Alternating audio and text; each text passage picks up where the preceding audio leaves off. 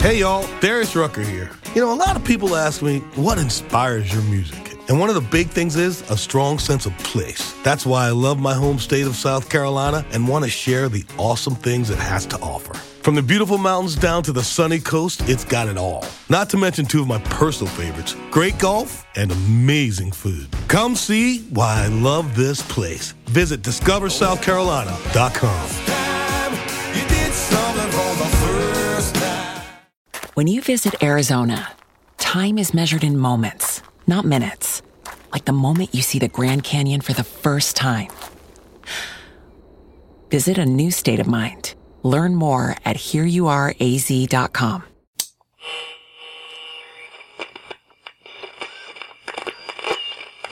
You are listening to the Britflix Fright Fest Preview Podcast.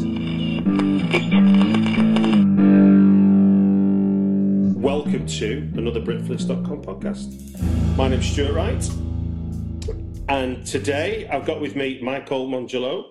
Hello there, Michael. How are you, Stuart? I'm doing all right, I think. As I said to you beforehand, I had a bit of a hospital thing today, but now I can see. I have 20/20 vision.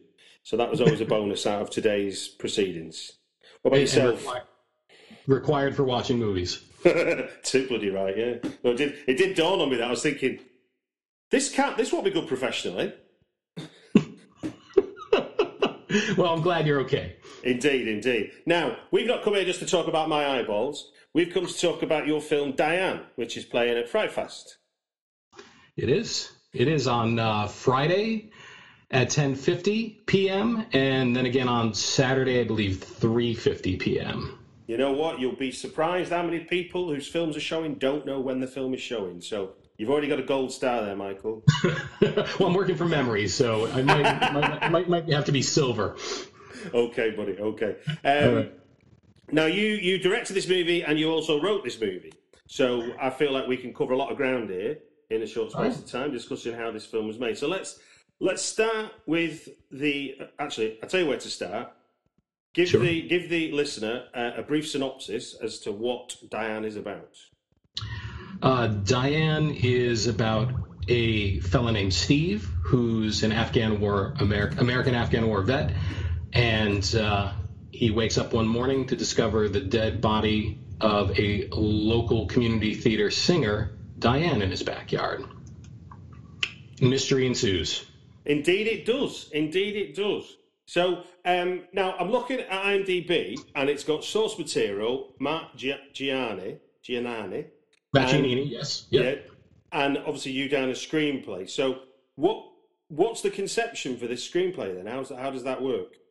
Well, I was looking for a feature that could be done low budget, and I've got shelf loads of screenplays, many of which have been optioned by other filmmakers and producers, and of course films that I would like to make myself.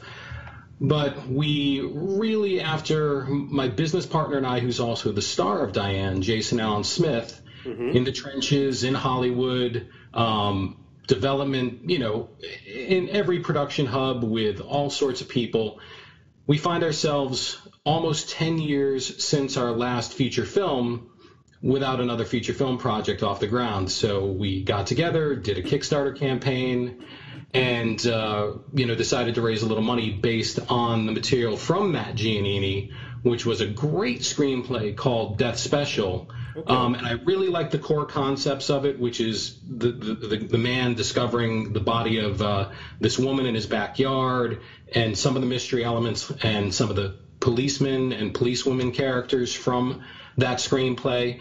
But and Matt's a great guy and a very talented guy, but the script was just a little too hardcore for me. It basically goes into necrophilia and all sorts of crazy places that I just wasn't really willing to go, and frankly didn't interest me that much. So he was a sweetheart, let me adapt his material, and this is where we ended up with Diane.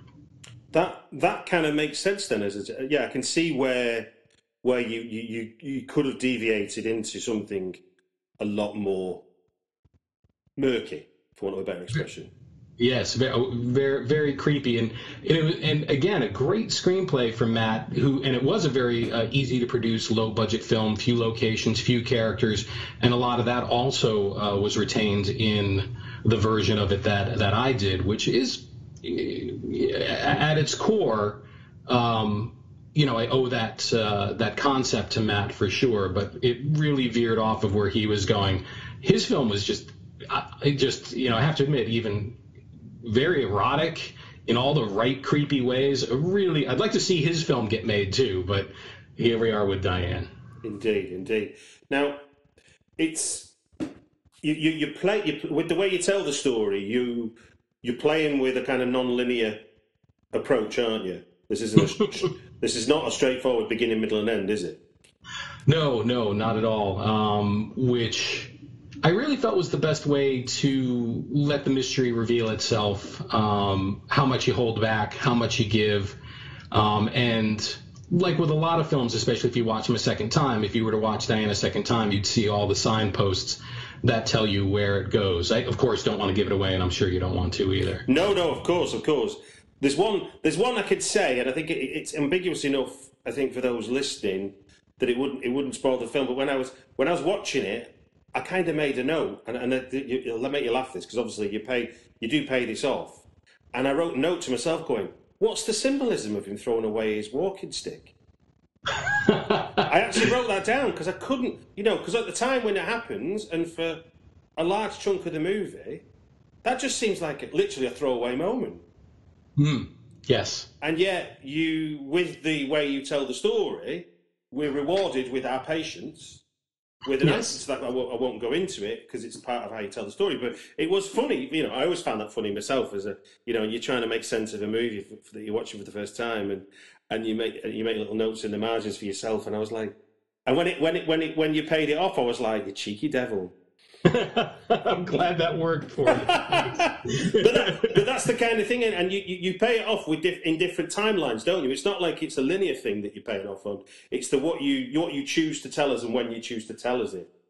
Yes, and I like that one. That detail even comes up in the alternate timelines that you're talking about in a lot of specific ways. If you're really observant, it really has that cane has a lot of payoffs. Everybody should watch for the cane. Of course, no, totally. So when you were pulling this together, was you looking at it as a straight line, and then you started to play around with how you wanted to tell it, or was it always something that you began telling as this mystery that reveals itself?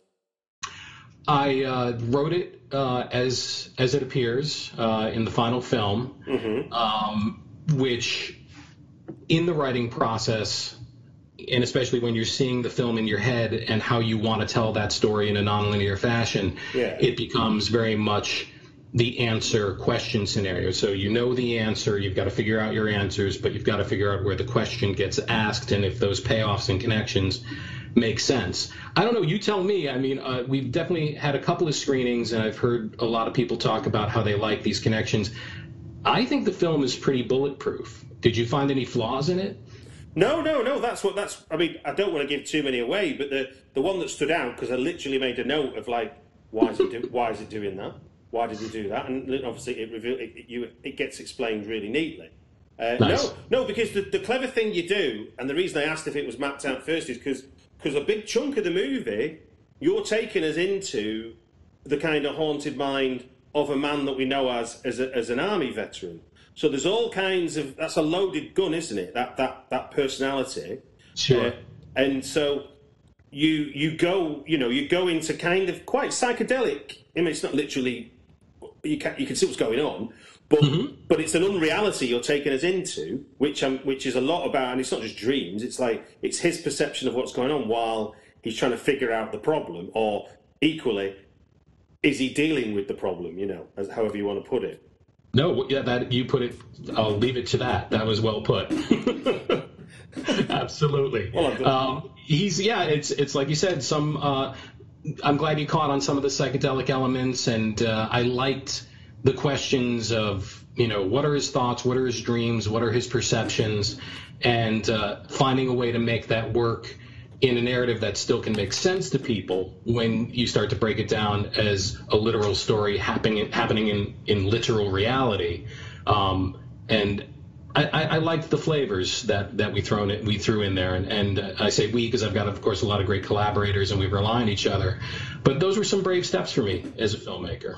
And in terms of the look and feel of some of those moments, because it is clear when we look at the screen, when we're not in reality and when we are, but it doesn't feel like it's not jarring as such. So, what was your discussions with your cinematographer about those sort of different styles and tones you were going to adopt for different parts of what the story was telling?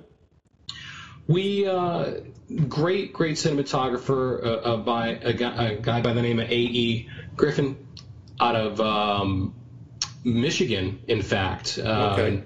And just a terrific guy and a terrific collaborator, a director himself. And we really nailed down kind of some basic elements of those sections, which were how we would light them and when and how we would decide to move the camera. So you'll notice there's a lot of handheld work throughout most of the film, and you'll see that when the camera is on sticks and a nice still image, a lot of those images come within those alternate reality sequences that kind of give it a signpost and a different feel. And I'm sure this isn't really giving much away either. We also gave the color correction a very different overall tone and feel. So we went through and timed the film with my post-production supervisor, also the producer of the film, Taylor Warren.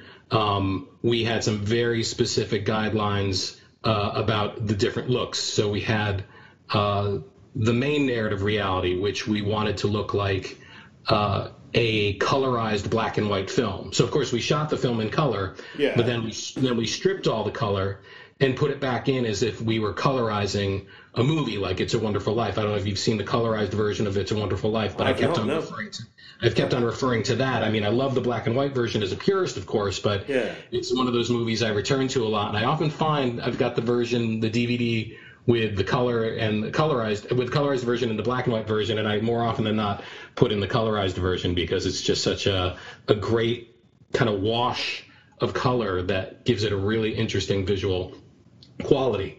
And then we had the different sequences in the film that were more like the reality that you would see looking outside, and as you mentioned with your eye exam today, so you're seeing it like you would through your own eyes in reality.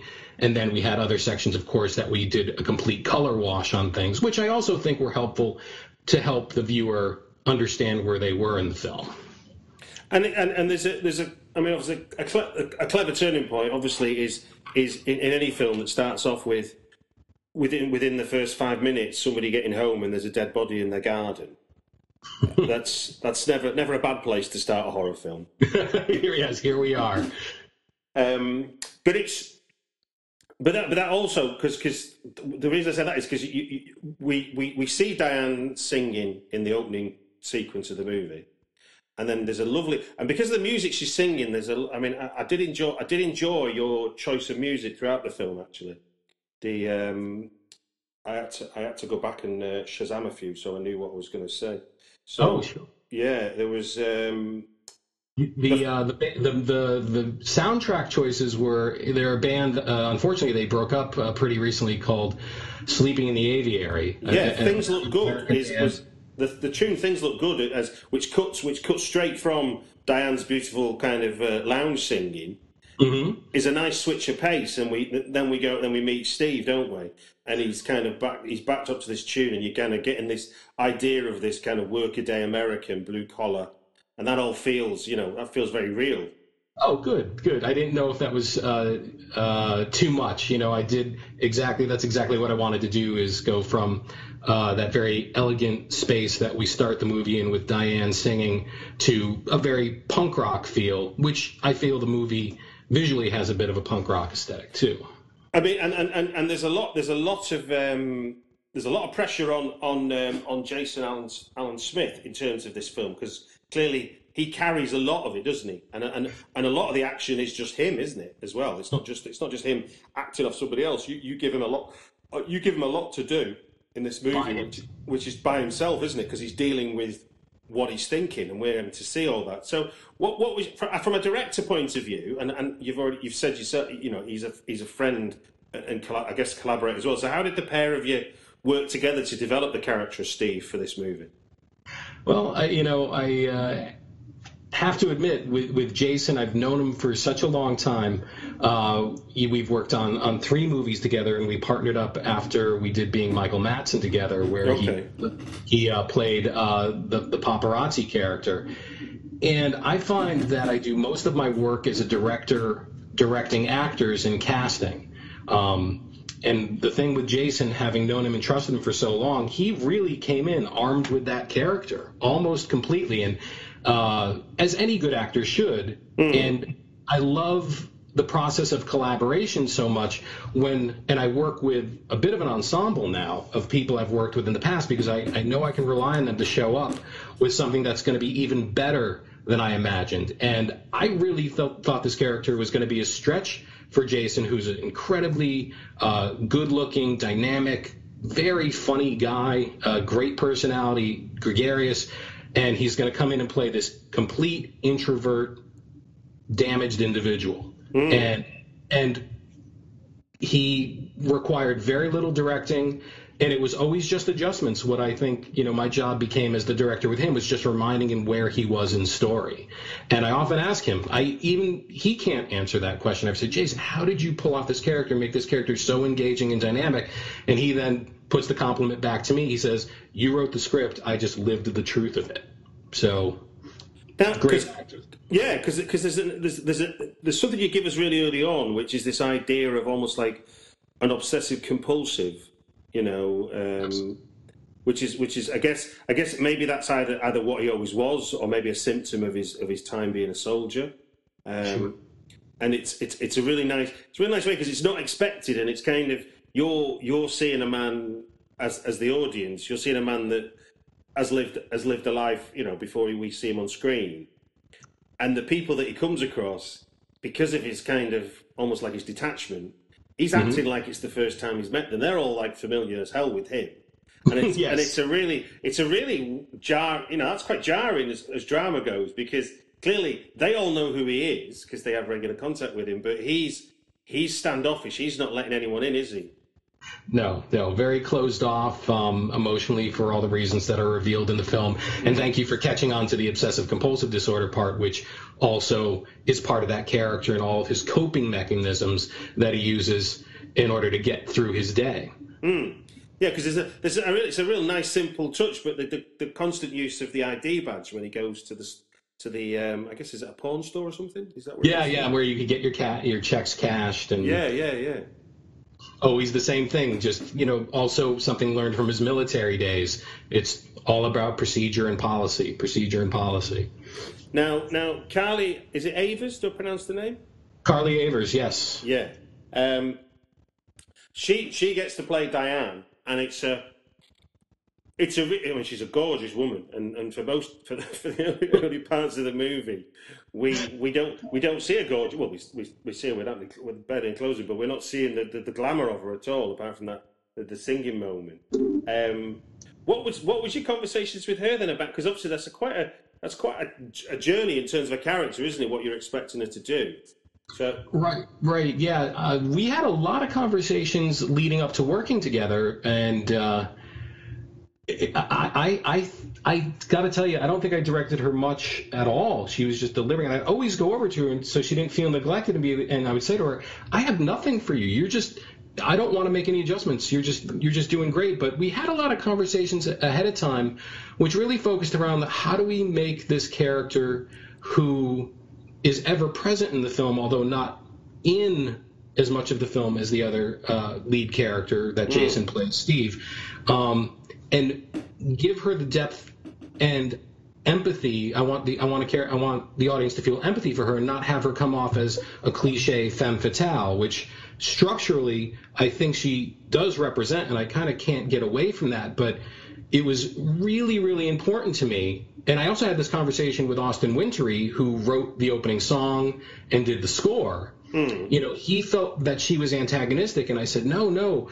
This is a person who I want to be real. This is a person who had real dreams and has real talent, who's never able to get beyond a certain level in the entertainment industry. So she's damaged goods. I mean, we read about all these people that we romanticize, and these are part of the conversations I had with Carly.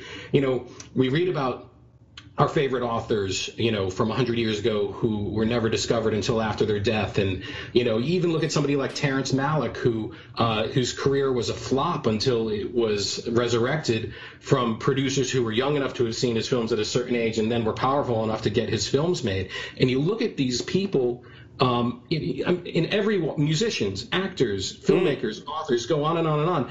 And we have this person who we're meeting who's never going to be that person we're going to hear about. But that person's life is just as valid, and their hopes and dreams and how they become damaged by that is really what I wanted her to give us. So as an audience member, we could watch this person and have her story unfold and feel it as being tragic and real, as opposed to her being this femme fatale who weaves her web around another damaged person. And so, of course, you have these two damaged people who meet, and I think I'm giving a little too much away about the film, but I was going to say, let's get away from that, because I was going to say was this. I don't think this, from what you've said, I don't think this gives any more away. But I think what's lovely about that is that you lean on the wanton ambition part of her, which is kind of it's an attractive part of her, and hide the femme fatale element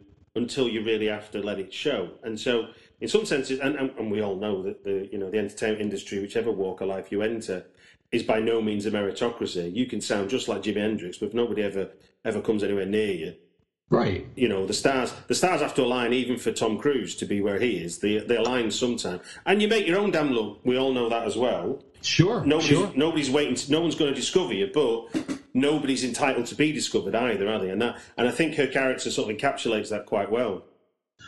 Thank you. I hope so. That was really the goal. It's kind of funny. I read that line in one of those 33 and a third books I was reading last night about the modern lovers. It was almost exactly what you just said, is that there's the myth of being discovered is just that. Nobody gets discovered.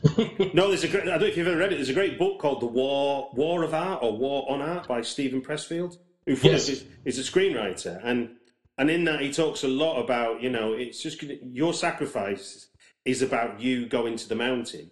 The mountain ain't ever coming to you, and you might never get there. Or something like that, I think it is. Yeah, I'm familiar with that great book. And going back to your question, that's where we really drew upon building her character, and I know that Carly used those conversations to build her character, and I'll reveal something about that character, which is why the few people have said, oh, she's a bit of a femme fatale. I was like, if I've ever written at least anything that's autobiographical in my scripts, that's the character I infused much of my angst about not having the career that I hope to have, where I am now. I'm very, very fortunate, and I often have to, follow that statement with my acknowledgement and gratitude for where I am as a filmmaker. And there's a lot of people who would love to be exactly where I am, but of course we all want to be Steven Soderbergh. We all want to be Martin Scorsese and get to do whatever we want, whenever we want. No, and of course that's just our perception of their careers, of course, but a true statement, more or less. No, I mean, it's friends of mine teach at university and stuff, and they're constantly reminding students that you shouldn't be using anyone's success as a measure of how good or bad you are. It's whatever you've done, as long as you've got momentum, you've got to look at where you've travelled from, and not be constantly obsessed with where you think you've got to get to. I mean, I remember listening to an interview with, presumably you're familiar with the band Megadeth and obviously Metallica. So Dave Mustaine was in Metallica. He goes and forms Megadeth. Megadeth sell 5 million whatever albums, so they've sold more than most bands do, but they're never going to be as big as they've never been as big as Metallica. So Dave Mustaine constantly is moaning about the fact that he's a world famous thrash metal guitar band member, yet it's because he's not in Metallica that he's really having a moan. Right. So how annoying is that for us to hear? So that's why I always try and tone it down when I talk about those sorts of things. but that's really where a lot of that came from. You go to, as a creative person, you feel the need to create, and as a filmmaker, it's so difficult because it's such a collaborative art form that requires so much money. It's like, gosh, couldn't I have been born a poet or a painter? But, here we are. And again, it has been a great journey, and I often remind myself of a quote similar to what you quoted there from Joe Lansdale, the great horror author. One of my favorite quotes from him in one of his essays was, "Just concentrate on doing good work, and your audience will find you." Oh, yeah, no, I like that one. I've not heard that one. That's a good one. Yeah. So in terms of directing this movie, you made some clear production choices, which is about limited locations and stuff, which obviously help keep budgets down. So in that sense, and films obviously don't still work on a finite budget no matter how much you get prepared for it.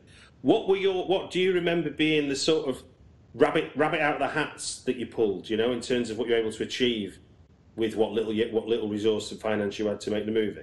And I don't mean that isn't me trying to belittle what you've achieved at all. No, it's a low budget film. There's no denying.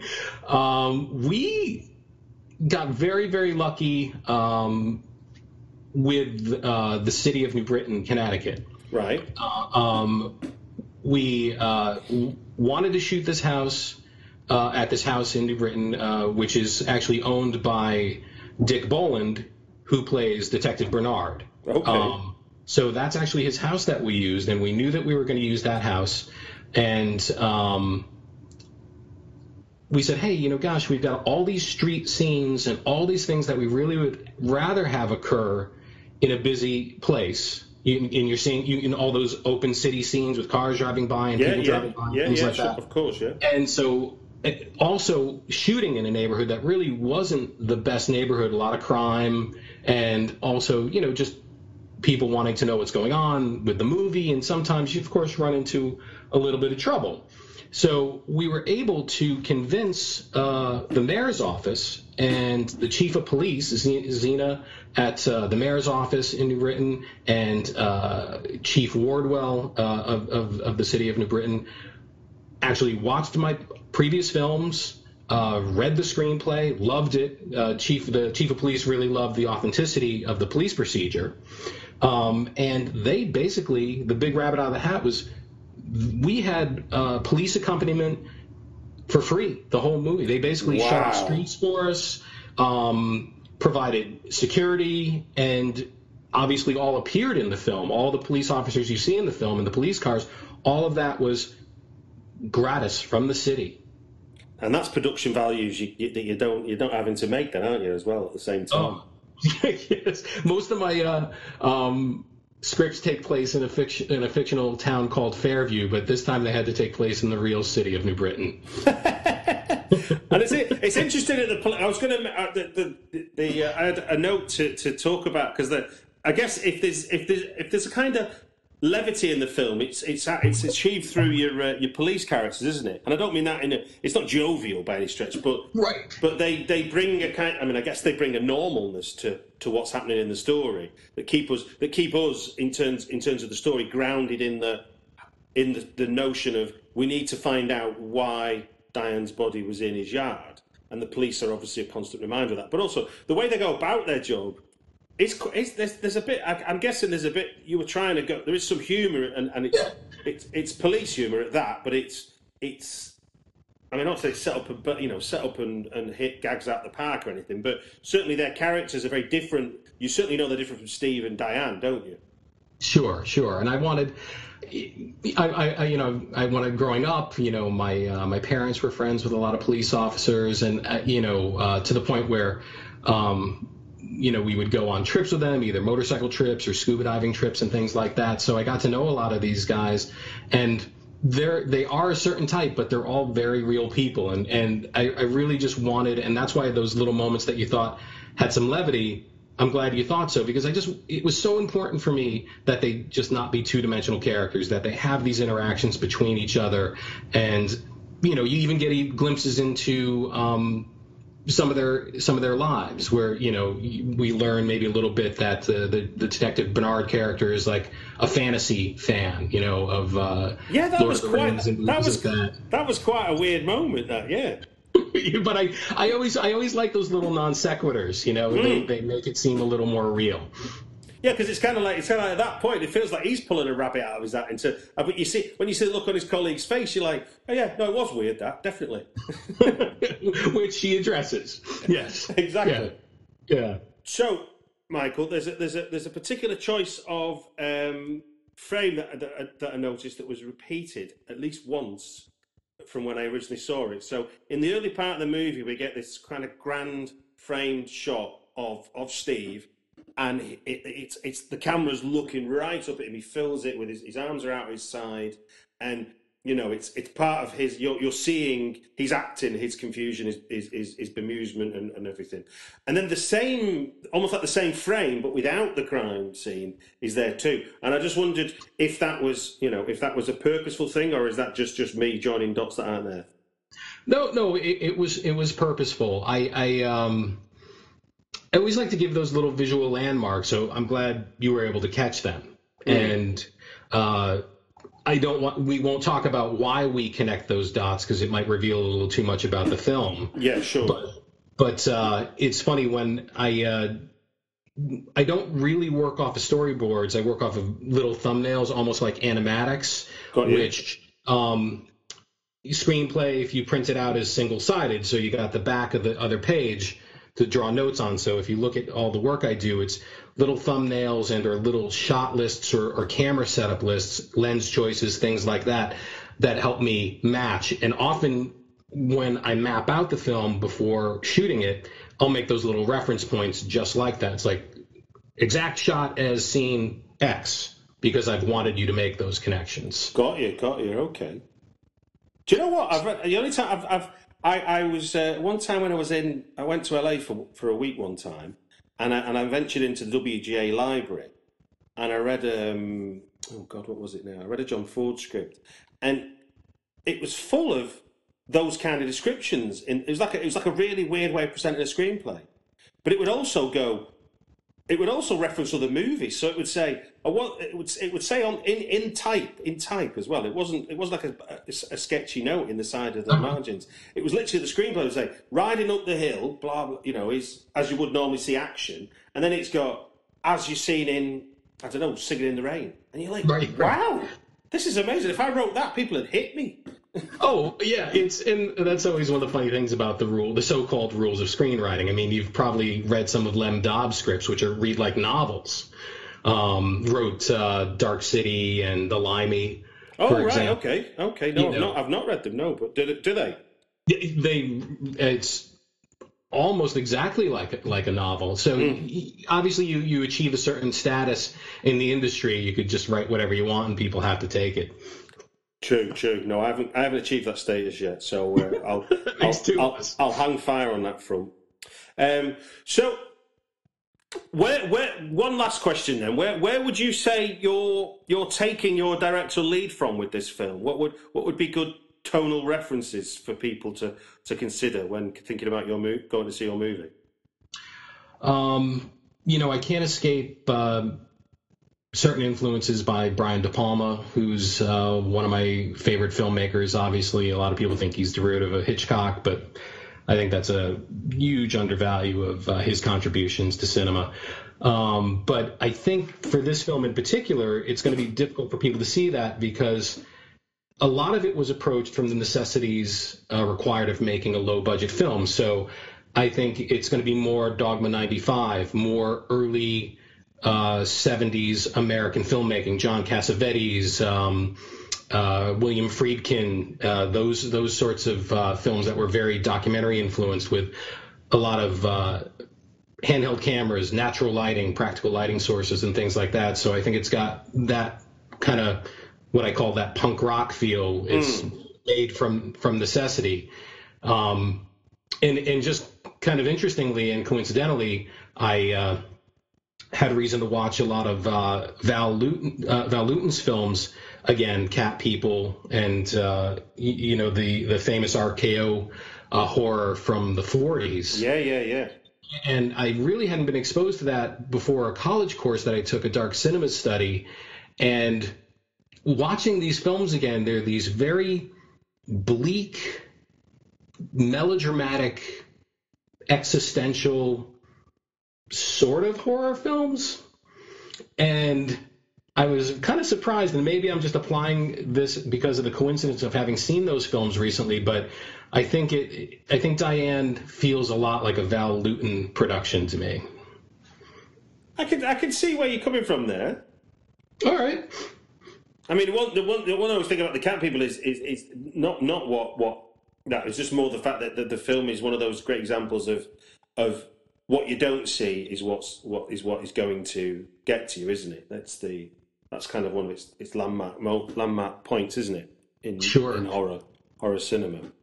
Absolutely. And if you look at some of his other films, it's again the genre as backdrop. You've got these very deep human stories, and again, like I said, some of them highly melodramatic, all dealing with this weird existential angst, and there's a horror movie in there somewhere.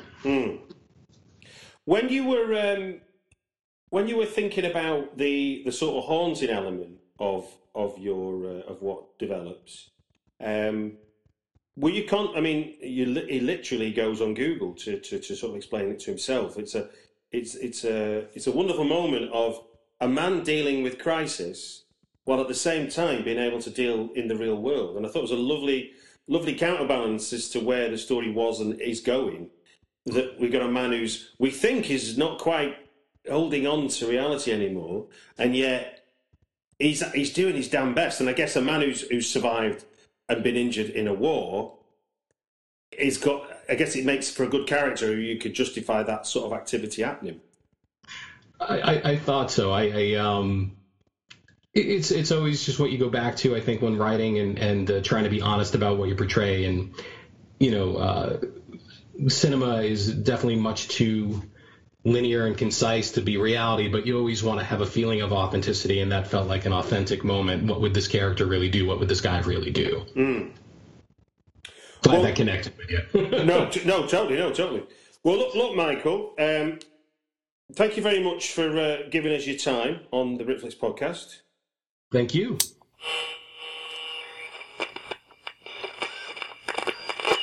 You have been listening to the Britflix Fright Fest preview podcast.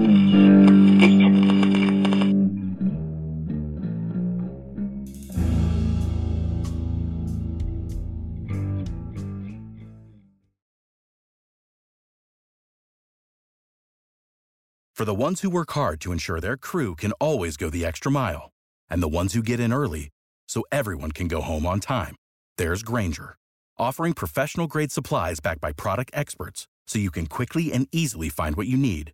Plus, you can count on access to a committed team ready to go the extra mile for you. Call, click Grainger.com, or just stop by. Grainger, for the ones who get it done.